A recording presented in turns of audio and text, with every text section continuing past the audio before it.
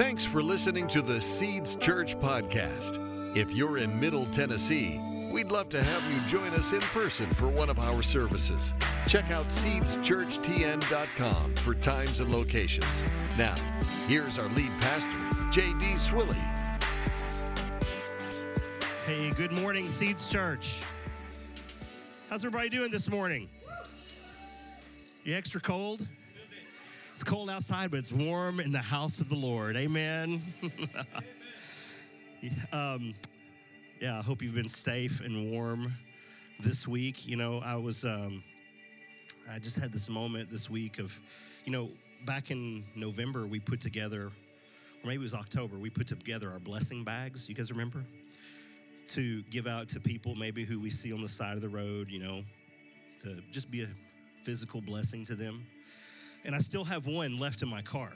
And I got in my car this week and just saw that, and it was a reminder for me to pray for homeless people during this time. And so if you see somebody out and about right now, first of all, I'd be shocked. I hope they find shelter somewhere, but just be reminded to pray for them. And if there's any way that we can meet a physical need to open the door to a spiritual need, let's do that. Amen. Let's be the people of God. So today marks the 15th day of our 15 days of prayer and fasting. So today is the end of Seek. We've began this year of intentionally seeking God, and we've been utilizing our prayer guide and journal with each and individual day. We've got prayer topics and focuses and scriptures and devotions.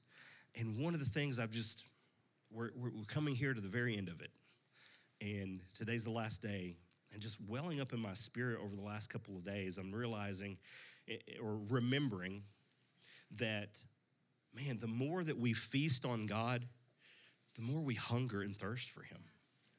And so as we're coming towards the end of this time period of fasting, I'm coming to the end of it going, man, I don't know if I want to stop. I mean, this is just me personally. I'm not trying to put something onto you, but I'm just there's just something stirring within me just these last several days that it didn't happen immediately.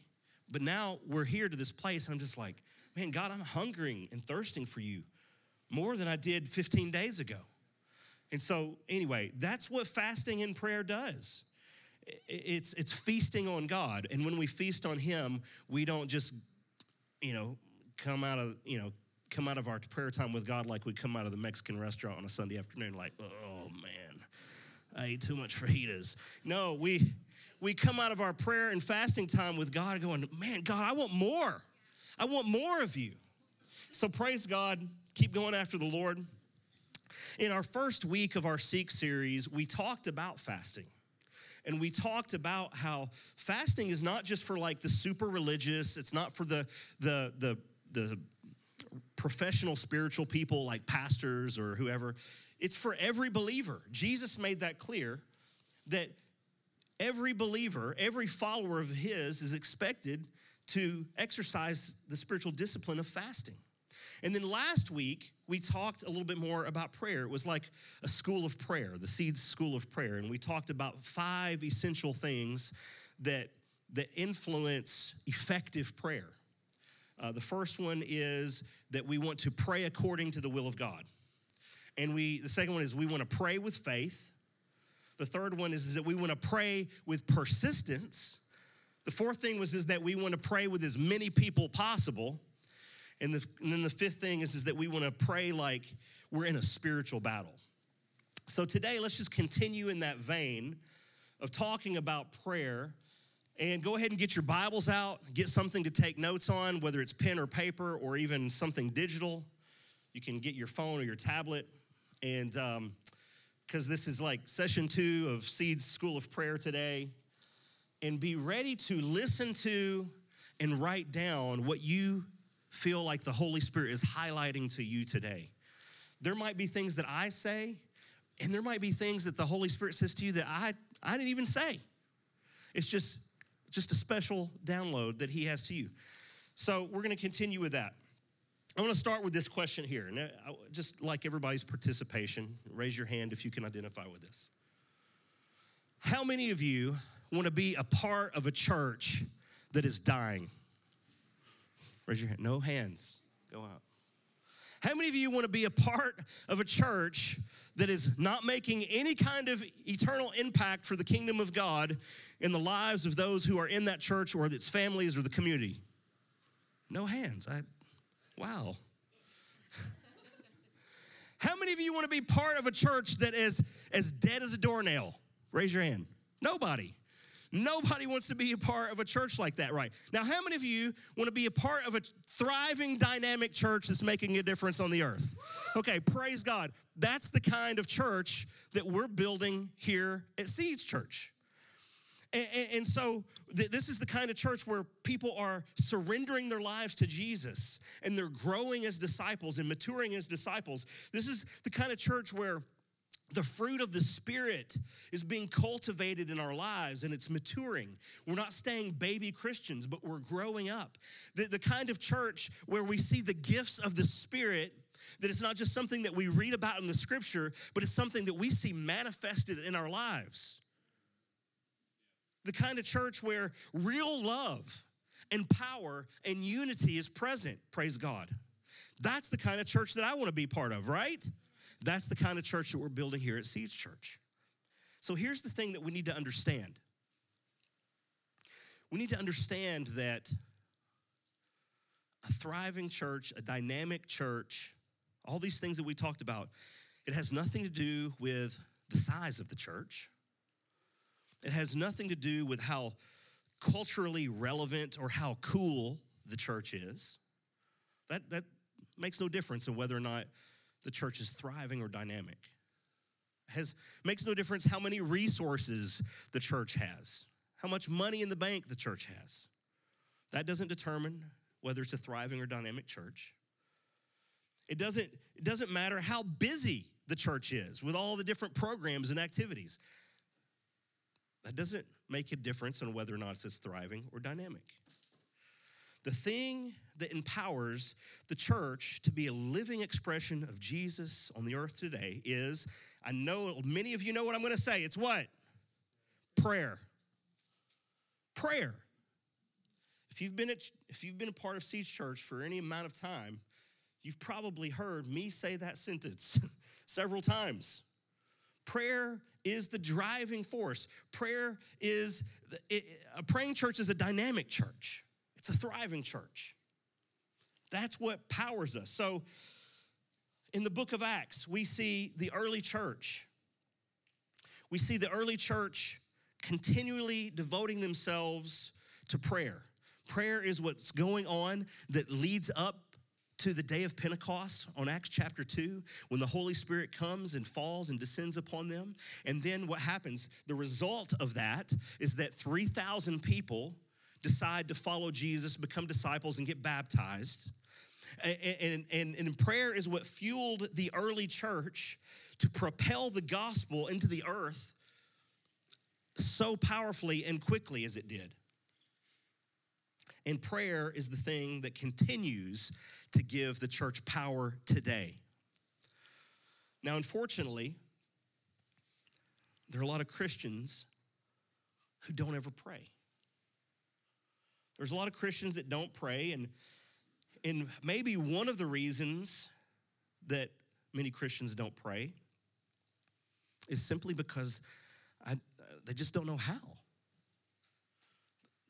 I don't know how to pray. I don't know what to say. So it's great and it's good and it's a right thing to take some time, like we're doing, to intentionally set apart to say, let's talk about prayer. Let's teach on prayer. But here's the thing about it.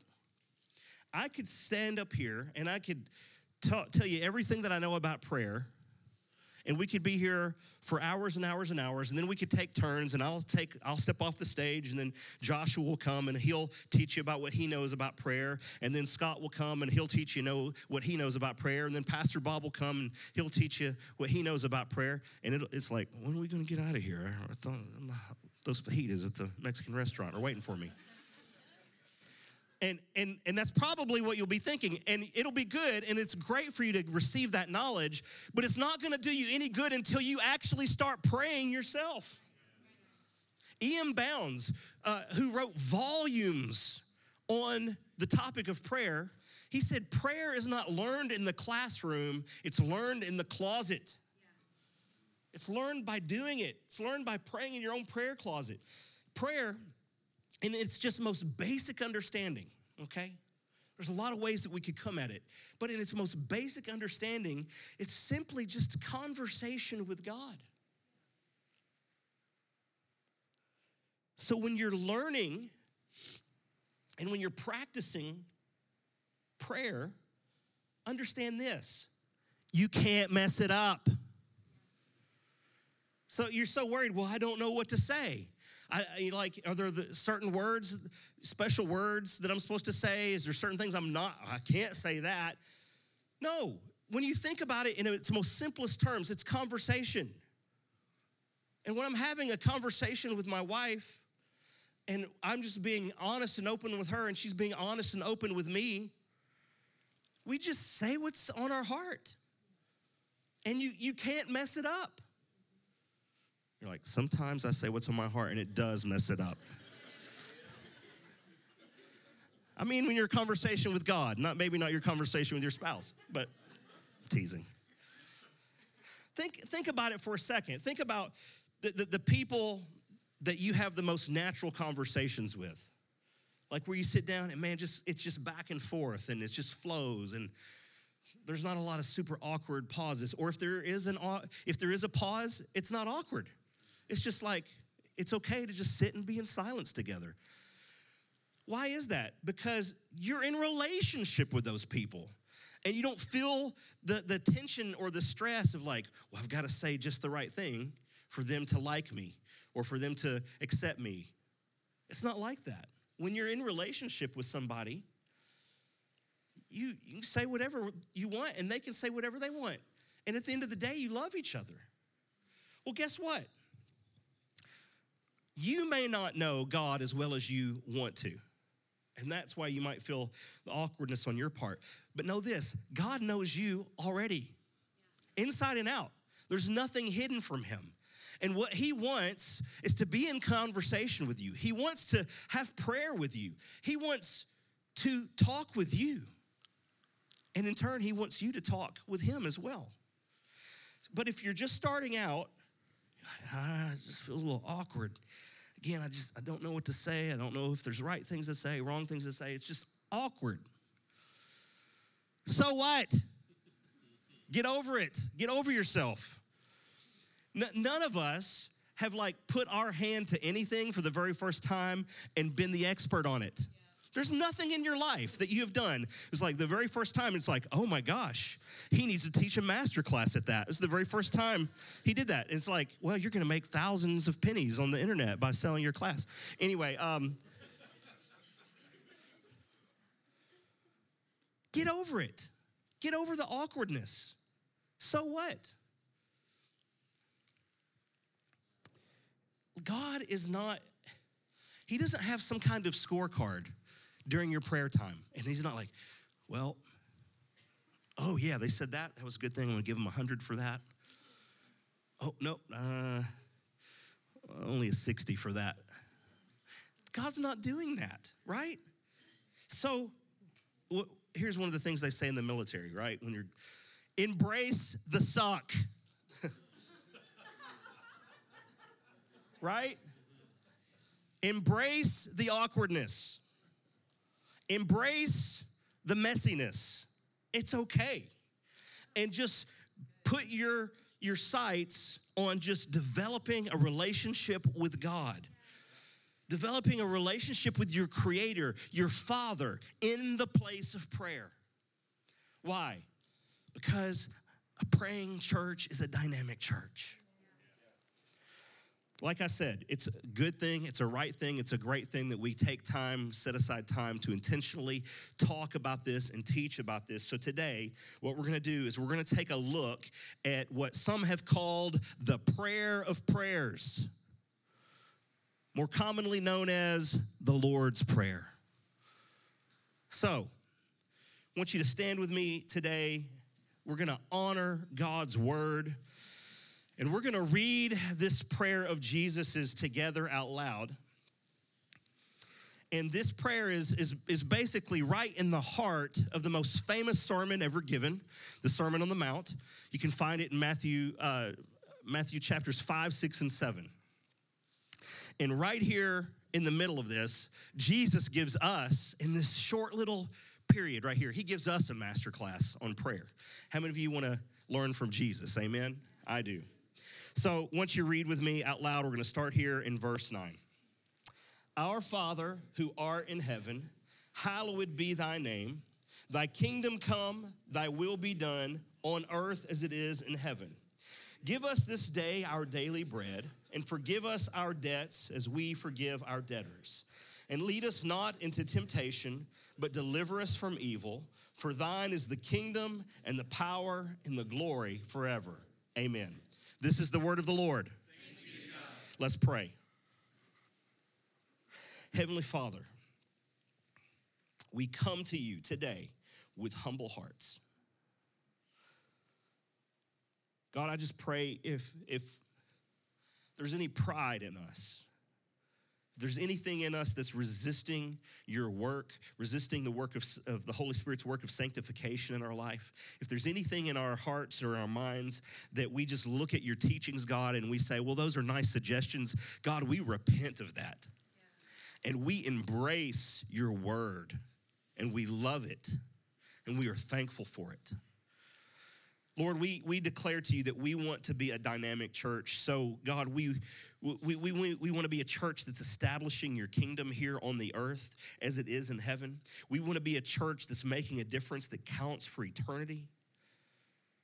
So, Father, make us into a praying church. Teach us to pray. Refine us by fire.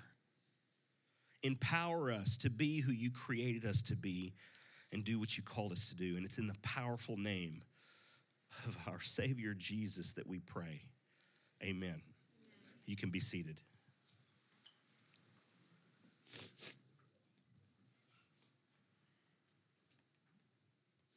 Excuse me, I'm still dealing with some sinus stuff, as I know that many of you are as well. So,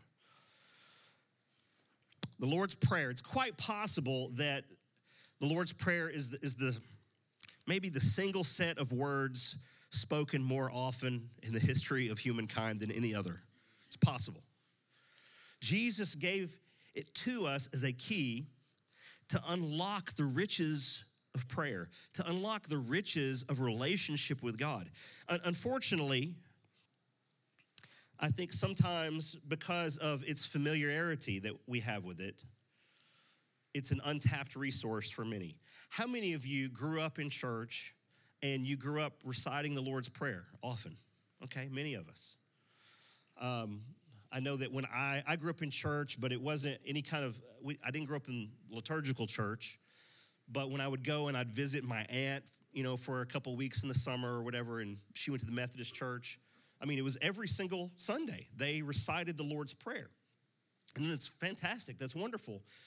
But sometimes if we don't understand the meaning behind something, if we don't grab the why behind the what, things like that can just kind of become rote, and they can lose the power. Not because the thing itself loses its power, but it loses its power because we don't give the right attention to it. And I think sometimes the Lord's Prayer is like that sometimes for us, especially for those of us who we can recite it. We don't have to go to Matthew chapter 6. It's just kind of, we've memorized it and we've prayed it so many times. It can just be easy for us to just kind of just regurgitate. But it needs to be more than that in our life. The first house that Jamie and I ever bought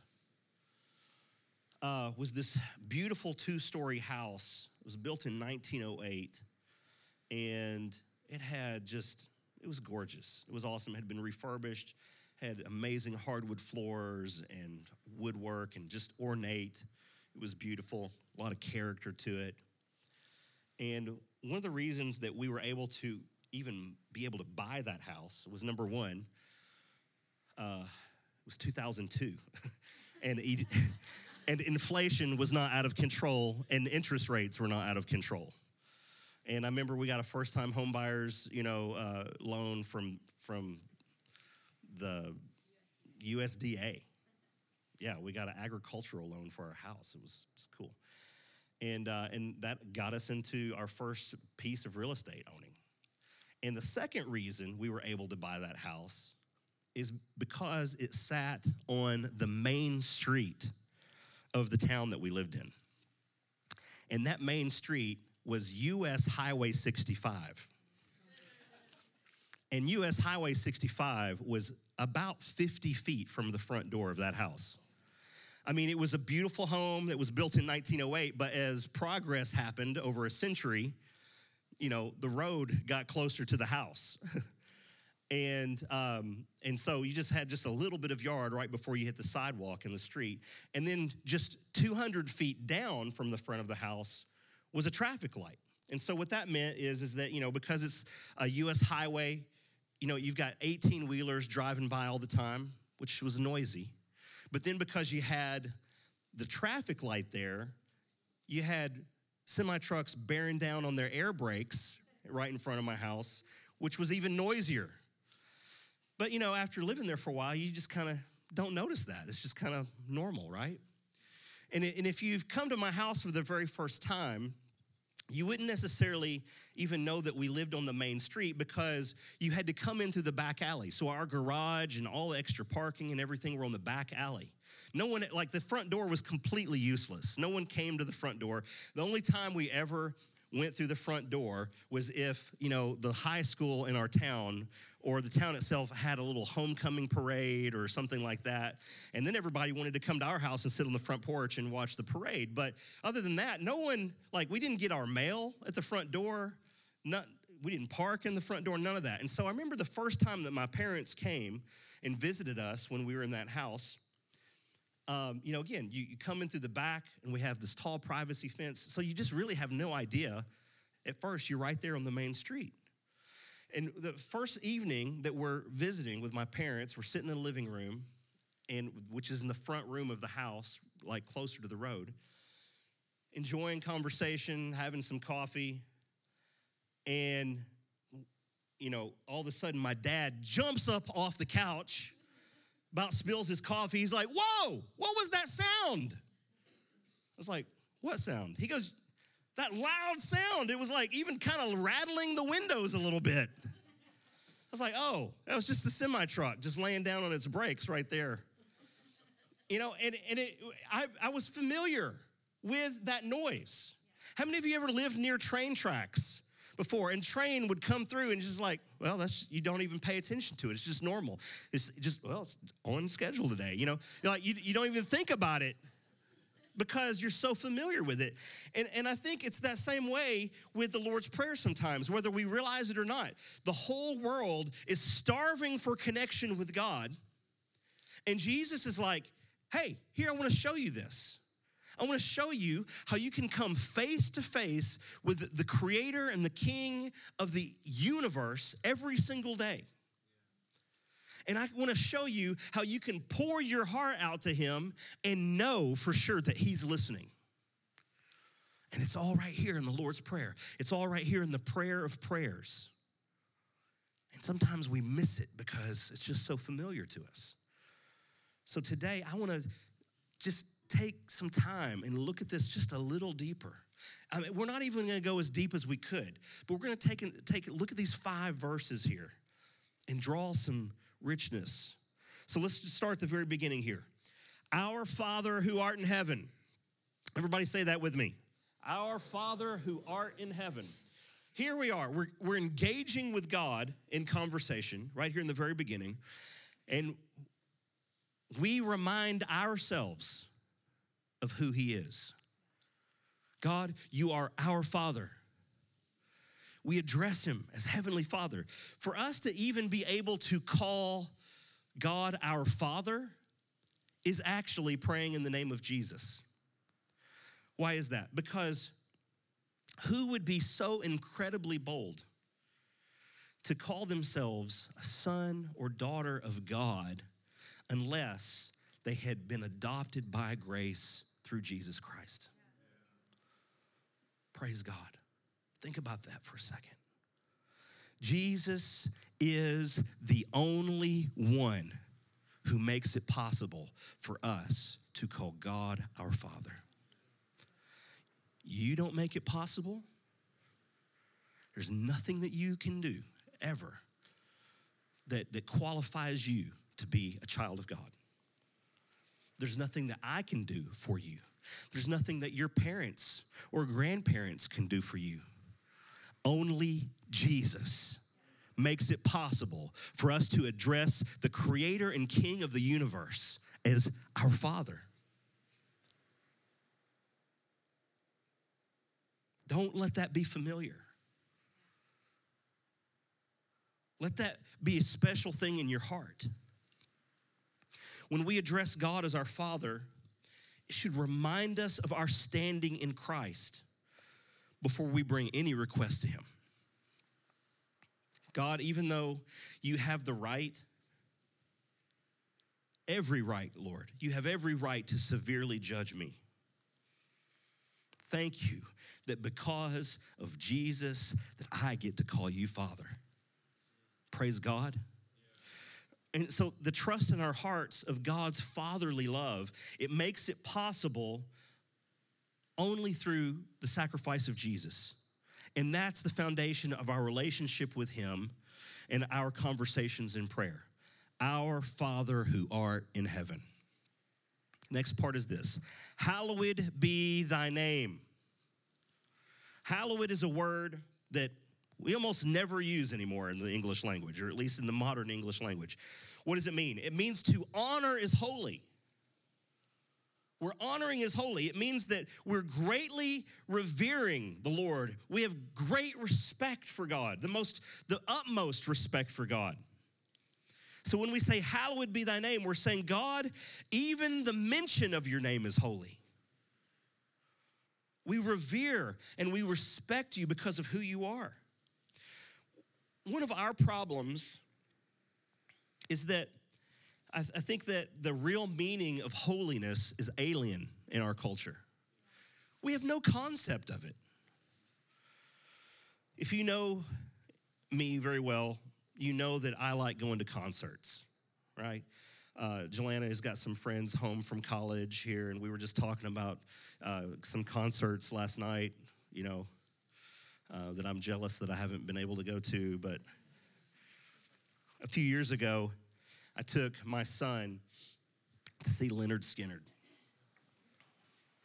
Come on, guys. Some of you should have been like, oh, yeah, yeah. Freebird, come on.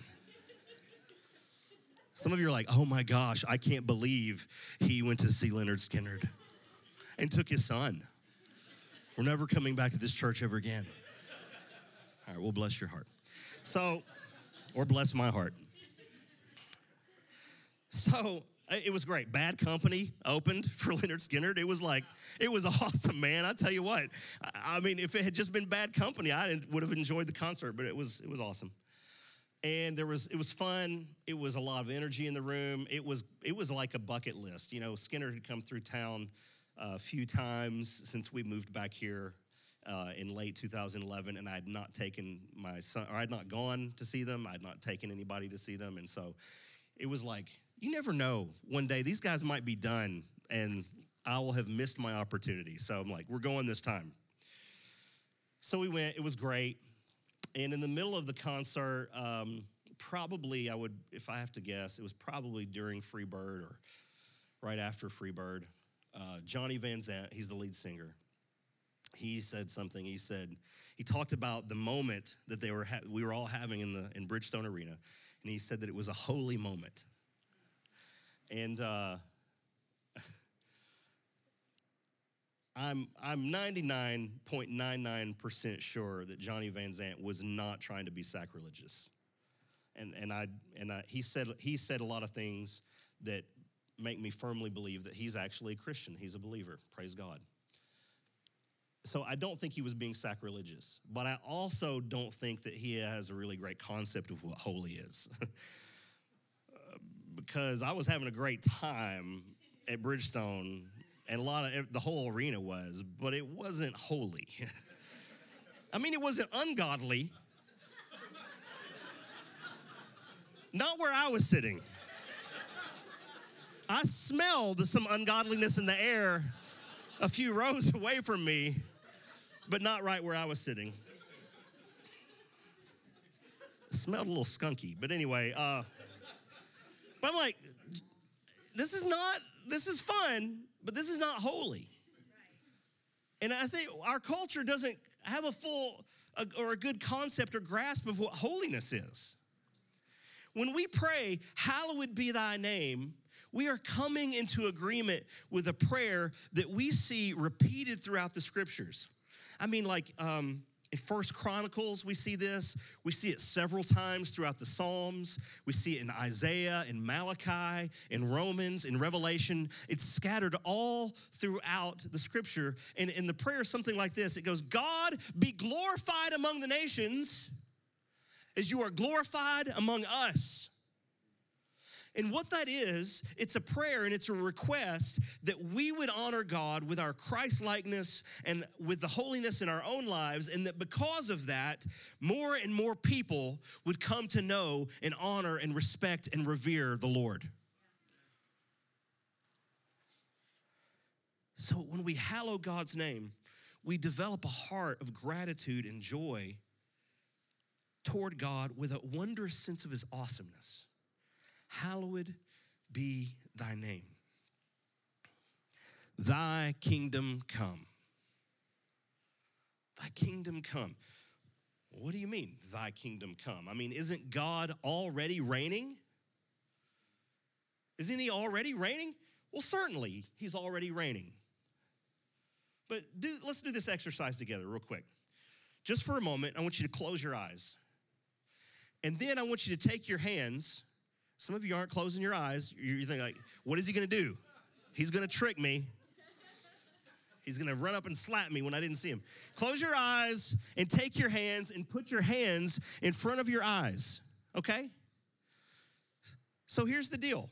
Just right now, just like it's possible right now for you to sit into this room and for you, with your eyes closed and your hands in front of your eyes, to refuse the presence of any light in this room, it's possible for you also to refuse God's authority. You can open your eyes. Did you hear that? God's reigning, God's in authority, but because we have free will, we don't have to acknowledge it. We were created to serve God. We were created to be subjects in his kingdom. But when we serve other things in God's place, that's when our problems develop. Maybe not all of them, but that's where a lot of them develop. When we pray, thy kingdom come, what we're doing is we're asking God to be in charge of every part of our lives. God, be in charge of my emotions. Thy kingdom come. God, be in charge of my desires. Thy kingdom come. God, be in charge of my relationships. Thy kingdom come. God, be in charge of my finances. Thy kingdom come. Be in charge of my commitments, and so on and so forth. 16th century English reformer, Thomas Cranmer, put it this way. He said, that we may obtain that which thou dost promise, make us to love that which thou dost command. In other words, we declare to God that we want to be submitted to his authority, that it's our pleasure and our joy to obey him with all of our hearts. Well, sometimes it's not my pleasure, my joy. Okay. Well, is it your kingdom or is it his kingdom? Good thing that I don't live my life based on my feelings, because if I did, my life would be a train wreck. How many of you know people that just do whatever it is that they feel like? And how many of them their lives are train wrecks? Okay. I don't have to feel it in order for it to be true. I don't have to feel it in order to act on it. I act on it because it's already true. Thy kingdom come, thy will be done, not my kingdom, his kingdom. God is sovereign, but right now here on the earth, his reign is only partial. So when we pray, thy kingdom come, we are declaring our desire for the future where all suffering and all sickness and poverty and disease and death will be no more. Which leads us to the next phrase, thy will be done on earth as it is in heaven. Unfortunately, a lot of people, they don't understand this phrase in its entirety. Many of us just understand the part where it says, thy will be done, right? And so we just assume that everything that happens on earth is somehow like, well, that's the way that God wanted it, you know? Well, my sister-in-law has cancer. Well, it's not for us to question God. He knows best. Well, my best friend was killed in a car accident. But God has a plan. Or my boss is insecure and he fired me. But I'm trusting God that he knows what he's doing. Think about, for a second, children that are part of human trafficking. You think that's God's will? You think that that's his will being done on earth? No. Listen, bad things happen every single day. Why do bad things happen? Well, number one, because sin entered to the earth. And when sin came into the earth, the entire earth now was corrupted and is in a state of decay. That's why we need to pray for the will of God to be done on earth as it is in heaven. That's one reason. It's because the earth is in a state of decay. There was no cancer before sin entered the earth. The other reason is because we have an enemy. We have an enemy who Peter says it's prowling around like a roaring lion seeking whom he may devour. The devil hates you because you're created in the image and likeness of God. And he's doing everything that he can to hurt you and to keep you from being in unity and in relationship with your Creator and your Father. And the third thing is that we all have free will. God created you with free will, which means my choices, they have consequences. And your choices have consequences. And my choices don't only just affect me, but they affect others around me. So bad things happen every single day. I used to think about it this way: bad things happen to good people, and here's why, and those three reasons that I gave. But I recently saw a quote, I can't remember who it was by, some theologian, and they said, some people say, why do bad things happen to good people? That's only happened ever once.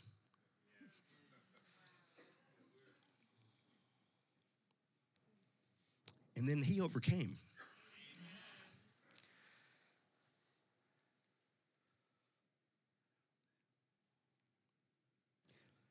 Jesus taught us to pray, thy kingdom come on earth as it is in heaven. In heaven, there is no sickness, praise God. In heaven, there is no death. In heaven, there is no poverty. In heaven, there is no suffering. In heaven, there is no injustice. Praise God. And so if everything that is happening is already God's will, then why even pray? Why even pray? If everything that happens is already the will of God, if it's already God's will, if it's his will that my sister-in-law has cancer, then what gives me any right whatsoever to pray to God for her healing with any kind of confidence or boldness? It doesn't make sense. If everything that happens is the will of God, then why should I ever pray for my family members and friends who are lost? Why should I ever pray for them to come to know Jesus, for them to surrender their lives wholeheartedly and become disciples of him? Because everything is the will of God, and so, either they're going to go to heaven or hell, so why even pray for them all? See, it doesn't make any sense. God's will is that his kingdom would be established on the earth, and the first place that begins to happen is in the place of prayer. We pray, thy kingdom come, thy will be done on earth as it is in heaven. Then what happens is that our hearts and our thoughts come into alignment with the hearts and the thoughts of God. Our heart begins to burn for the things that his heart burns for, and our heart begins to break for the things that his heart breaks for. And so then the Holy Spirit begins to empower us, and we begin to see what God sees, and the Holy Spirit asks us to take steps of obedience in faith. And then what we begin seeing is that God's will is being done on the earth as it is in heaven. Praise God. He's doing it through us. So we've talked about how we address God. We've talked about these first three petitions. Have you noticed the significance of where they are in the prayer? They're all at the beginning. It's all right here in the very first part, because our needs and our issues are not the dominating and driving force here. The first thing that we do when we come to the Lord is we praise him and we honor him. And so being God-centered and God-focused and giving him honor and giving him thanksgiving, that comes first. Why? Because it defeats our self-centeredness and our own selfishness. So we're halfway through here in the prayer, and what's going on here?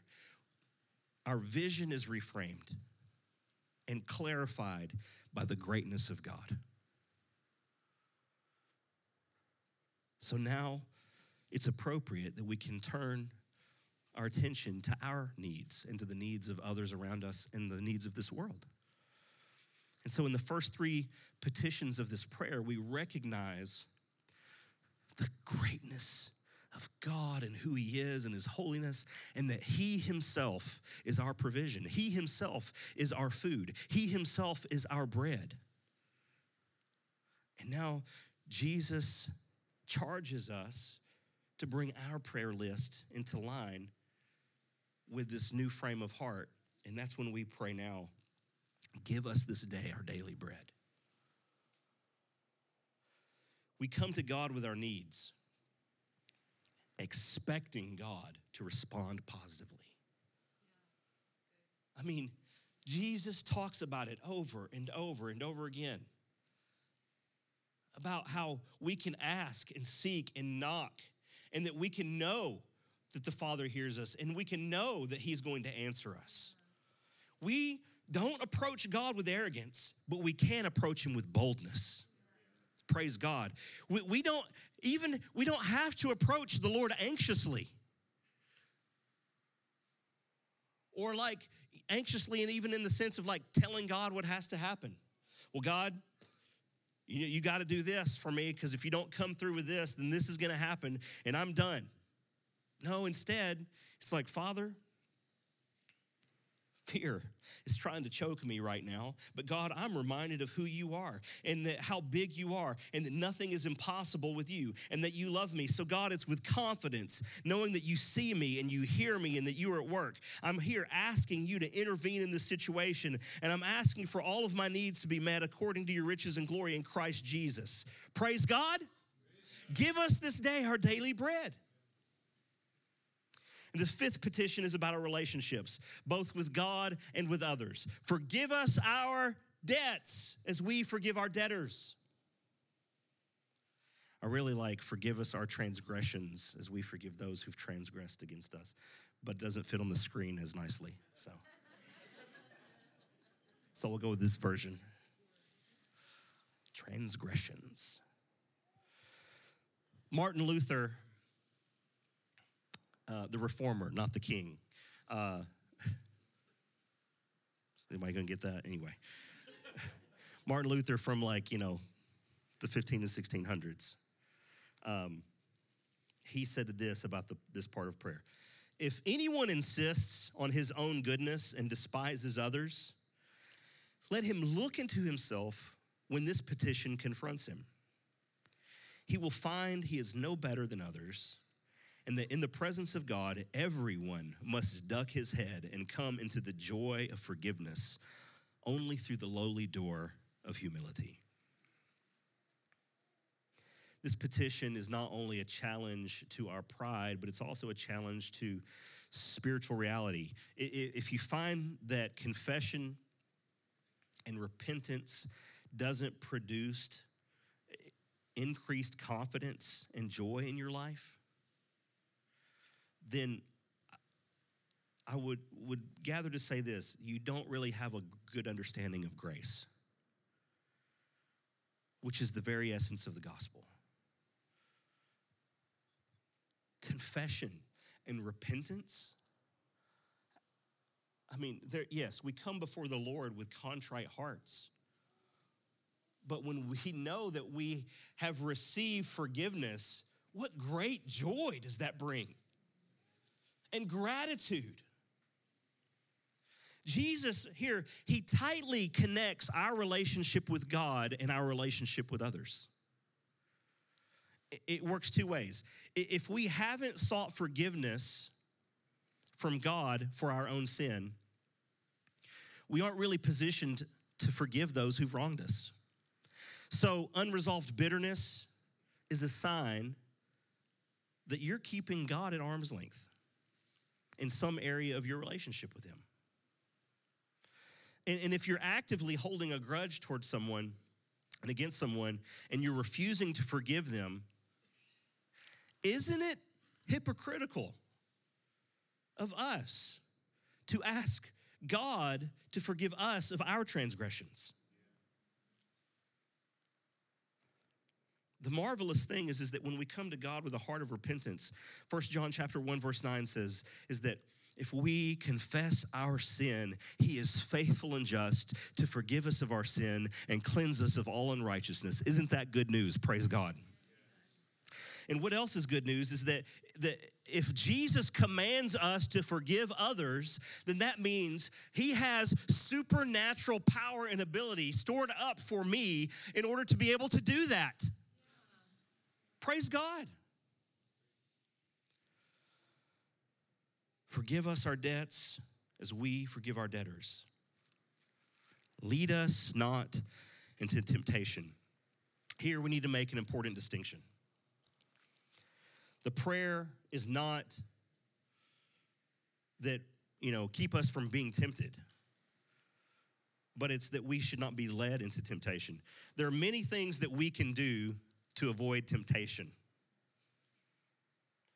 And we should be vigilant to not voluntarily put ourselves in situations where we might easily fall into temptation. If you have a problem with alcohol, this is just an example. If you have a problem with alcohol, it's probably not a good idea for when after work, the guys at work say, hey, let's go out over here to the bar and, for a couple of hours and have a good time, have a drink. That would be you putting yourself in a place of temptation if that's an issue for you. Okay? Now apply that same principle to whatever it is that maybe you have, you're prone to be tempted. Don't voluntarily put yourself in stupid situations.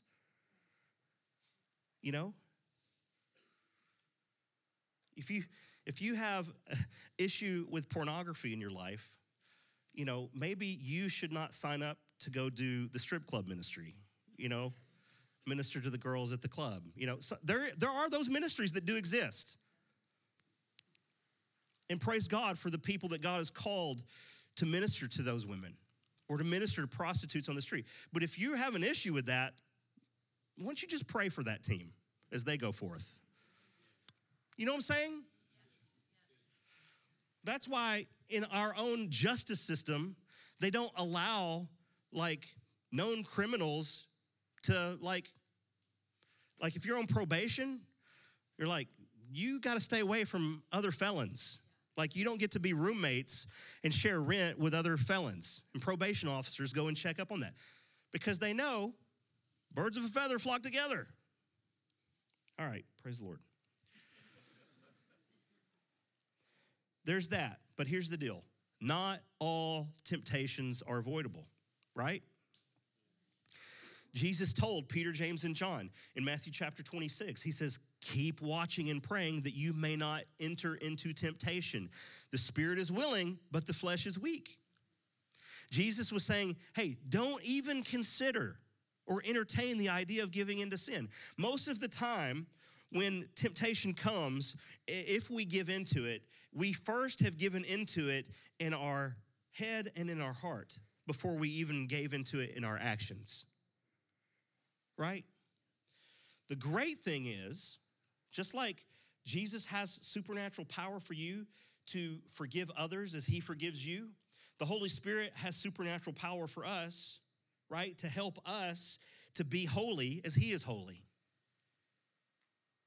I'm going to say that again so that you can rejoice. The Lord, the Holy Spirit, has supernatural power available to you for you to be holy as he is holy. Praise God.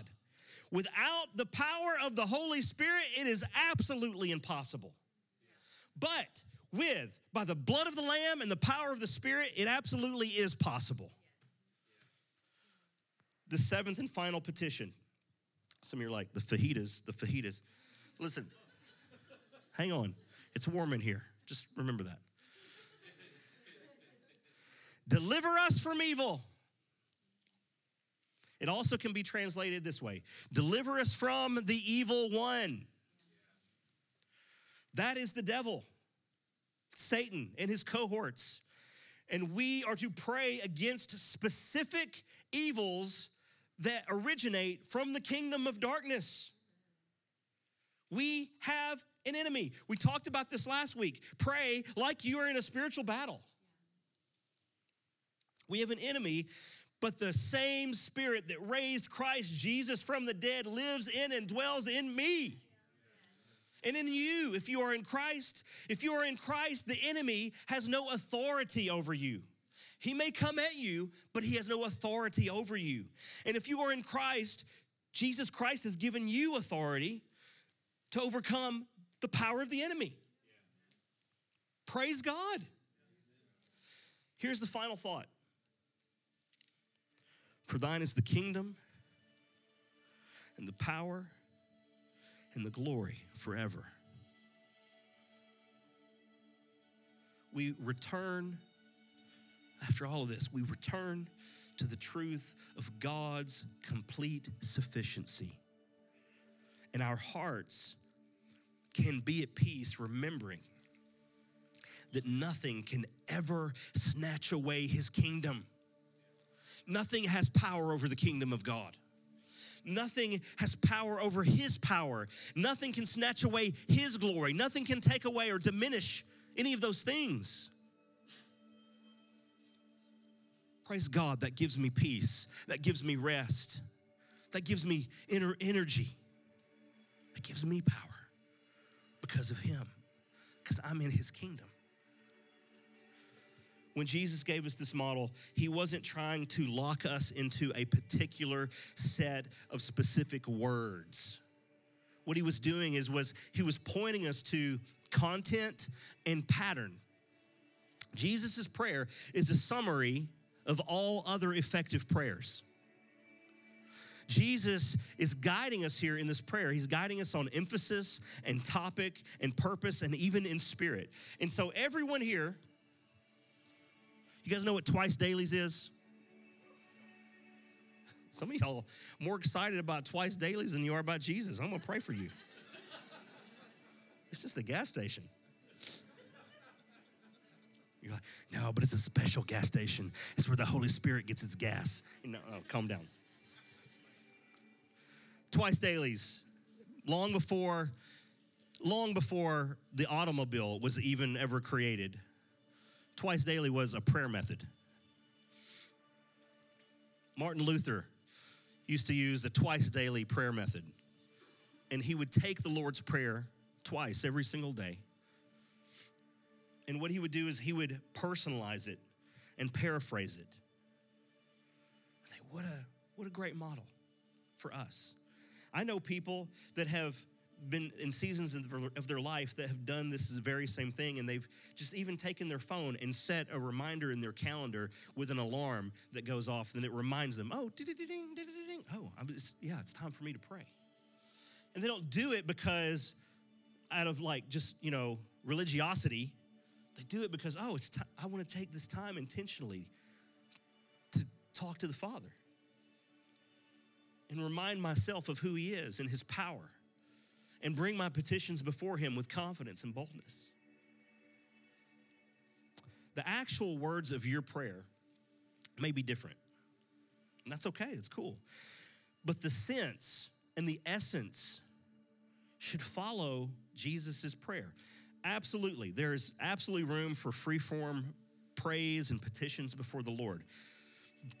But we need to allow Jesus' prayer here to imprint itself on our prayers, right? We're not gonna be Christians who run around and just read this from time to time and go, well, isn't that a nice suggestion? No. We're gonna be Christians who say, no, we're gonna hide God's word in our heart that we may not sin against him. We're gonna be Christians who digest this, and then it comes out of us, it pours out of us. That if God's word says it, if Jesus says it, then I'm gonna do it. That's the kind of Christians we're gonna be. I wanna say this too. Too many Christians think that their prayer life is just only a private thing. Well, it's just between me and God. Yeah, but the prayer model that Jesus just gave us was not singular, it was communal. Our Father who art in heaven. Your prayer life should not just be restricted to private prayers only. Yes, of course, there's time and place for that. There's room for that. But we talked about this last week. We want to pray with as many people as possible, right? Whether that be we're gathered here in worship, or on a Wednesday night in a prayer meeting, or whether you're at the table with your family, or in the coffee shop with a friend, or in the aisle of the grocery store with a stranger. Let's pray. Why? Because if prayer is conversing with God, and if one of its purposes is to know God better, then this can happen even better in community. Because by praying with others, you're gonna be able to sometimes hear and see facets of God that you may not have recognized before. I love praying with other people. I love it. Sometimes they're praying something and they pray something that it was already on my heart. And I was like, oh yeah, praise God.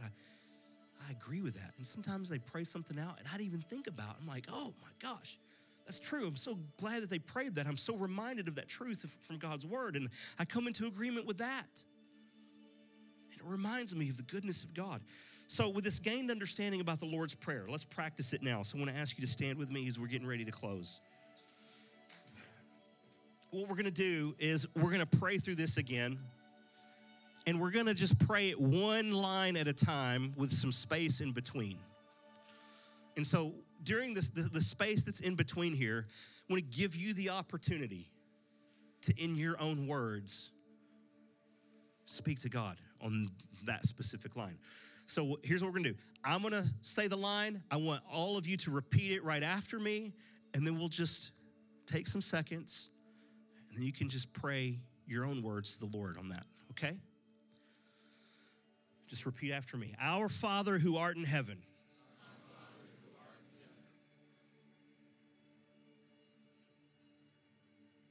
God, we just thank you that you are our Father. You're not some distant being in the cosmos who's far away. but because Jesus, Emmanuel, God with us, came and he walked this earth and he died a selfless death and he rose from the grave, it made it possible for us to call you Father. And we're so thankful for that. We're so grateful for Jesus.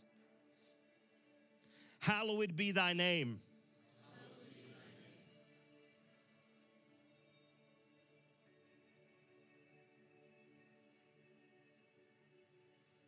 God, your name is so holy. There is nothing or no one above you. God, when we say that your name is holy, we are recognizing that you are supreme.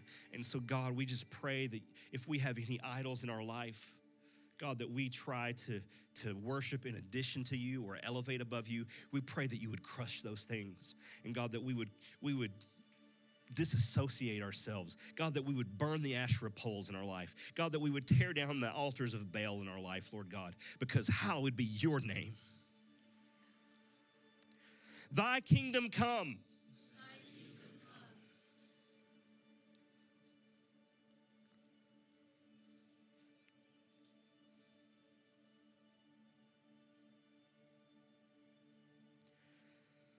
come. God, your kingdom, what you're trying to build, what heaven looks like now,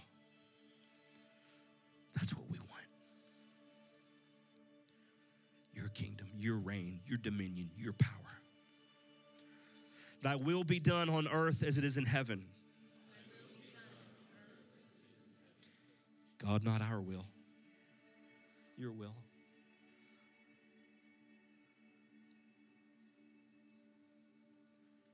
God, we don't even know what we want. So we say, we want what you want. God, you come where you're wanted, so we want you. Your will be done here on earth as in heaven. Your will be done in my own heart, God, where things are going on that nobody even knows about. I want it to be done, even in my own heart, God. Your will be done in my family, God. Your will be done in my business, Lord God.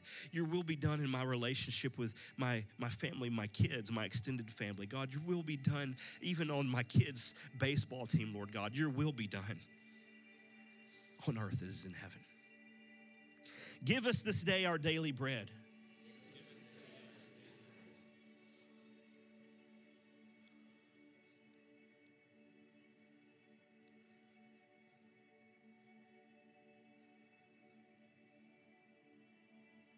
Lord, just like you provided for the Israelites every single day when they were on their way to the promised land in the wilderness, you provided for them daily manna.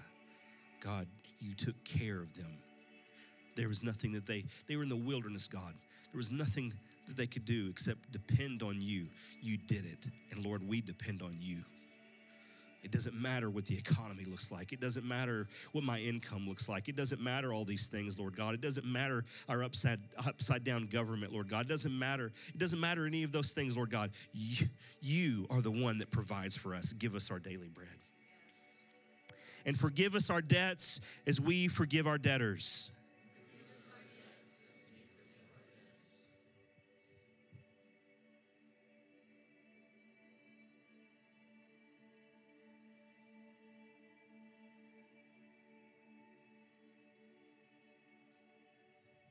God, we're so thankful for your grace and your forgiveness in our lives.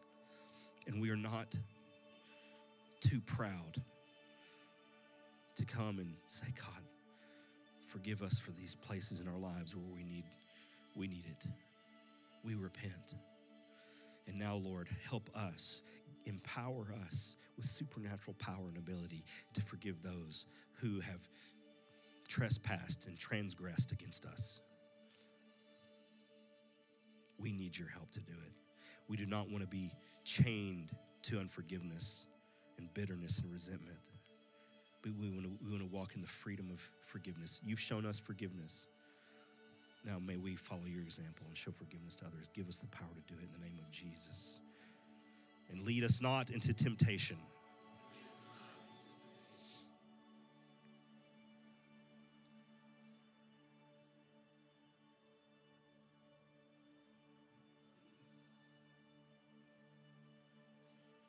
God, give us the spirit of wisdom. We don't find ourselves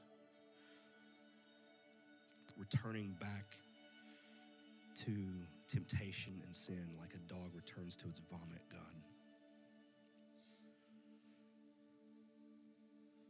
Lord, let us follow you and let us have desire for holiness. Let us hunger and thirst for righteousness. Lord, I thank you that you said right there in the Sermon on the Mount, right before this, right before you taught us to pray, you said that those who hunger and thirst for righteousness shall be filled. Fill us, God. But deliver us from evil.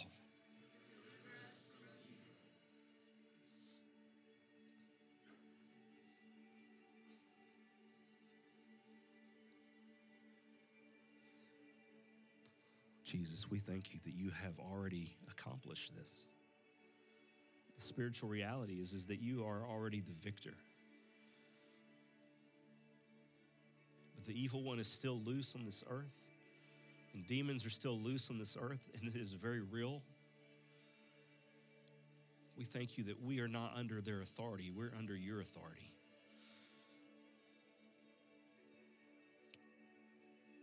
We need your power, your presence and your wisdom to be at work in our lives, that we will also overcome like you have overcome.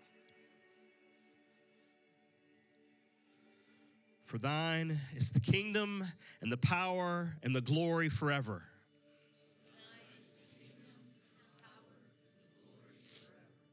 Yes, God. Nothing can take away or diminish your kingdom and your power and your glory. You get it all, God. You get it all. You get it all. You get it all. Everything that I am, God. Everything that I have, God. Every resource available to me. You get it all. It all belongs to you, God. My family belongs to you, God. My innermost thoughts belong to you, God. You are in control. And you get all the glory. And everybody said amen? Amen. Amen. Amen. Give God some glory.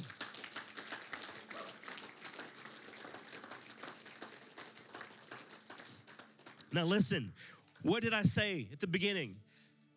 Prayer is not learned in the classroom. It's learned in the closet. A dynamic church is a praying church. So don't walk out of here and go, wow, wasn't that nice? I learned some things today. Yeah, walk out of here and go, man, I learned some things today. I'm going to put them into practice. I'm going to take my phone out right now, and I'm not going to put in my navigation to go to Twice Dailies. I'm going to just set on my calendar Twice Daily. I'm going to pray. And let's get back here on Wednesday for the prayer meeting. And let's pray with as many people possible, because a praying church is a dynamic church. Amen? So, Lord, I just bless your people here today. I pray that you would, God, give them the spirit of wisdom, give them boldness. Lord, I pray for the fruit of the Spirit to be cultivated in their life. Lord, I pray for them to hunger and thirst for righteousness. Lord, I pray that the gifts of the Spirit would be released in their life, Lord God. Lord, that character and integrity would be markers of the people here and supernatural power. Lord, I pray blessing over the men here, God, as they lead their families in the name of Jesus. Lord, I pray that they would be the spiritual leaders of their home. And God, for those who us who need a lot of help with that, we ask you for help. Lead us and guide us. And Lord, I pray that we would stay connected with each other, the body of Christ, that we can sharpen one another and we can grow as disciples in the name of Jesus. And everybody said amen.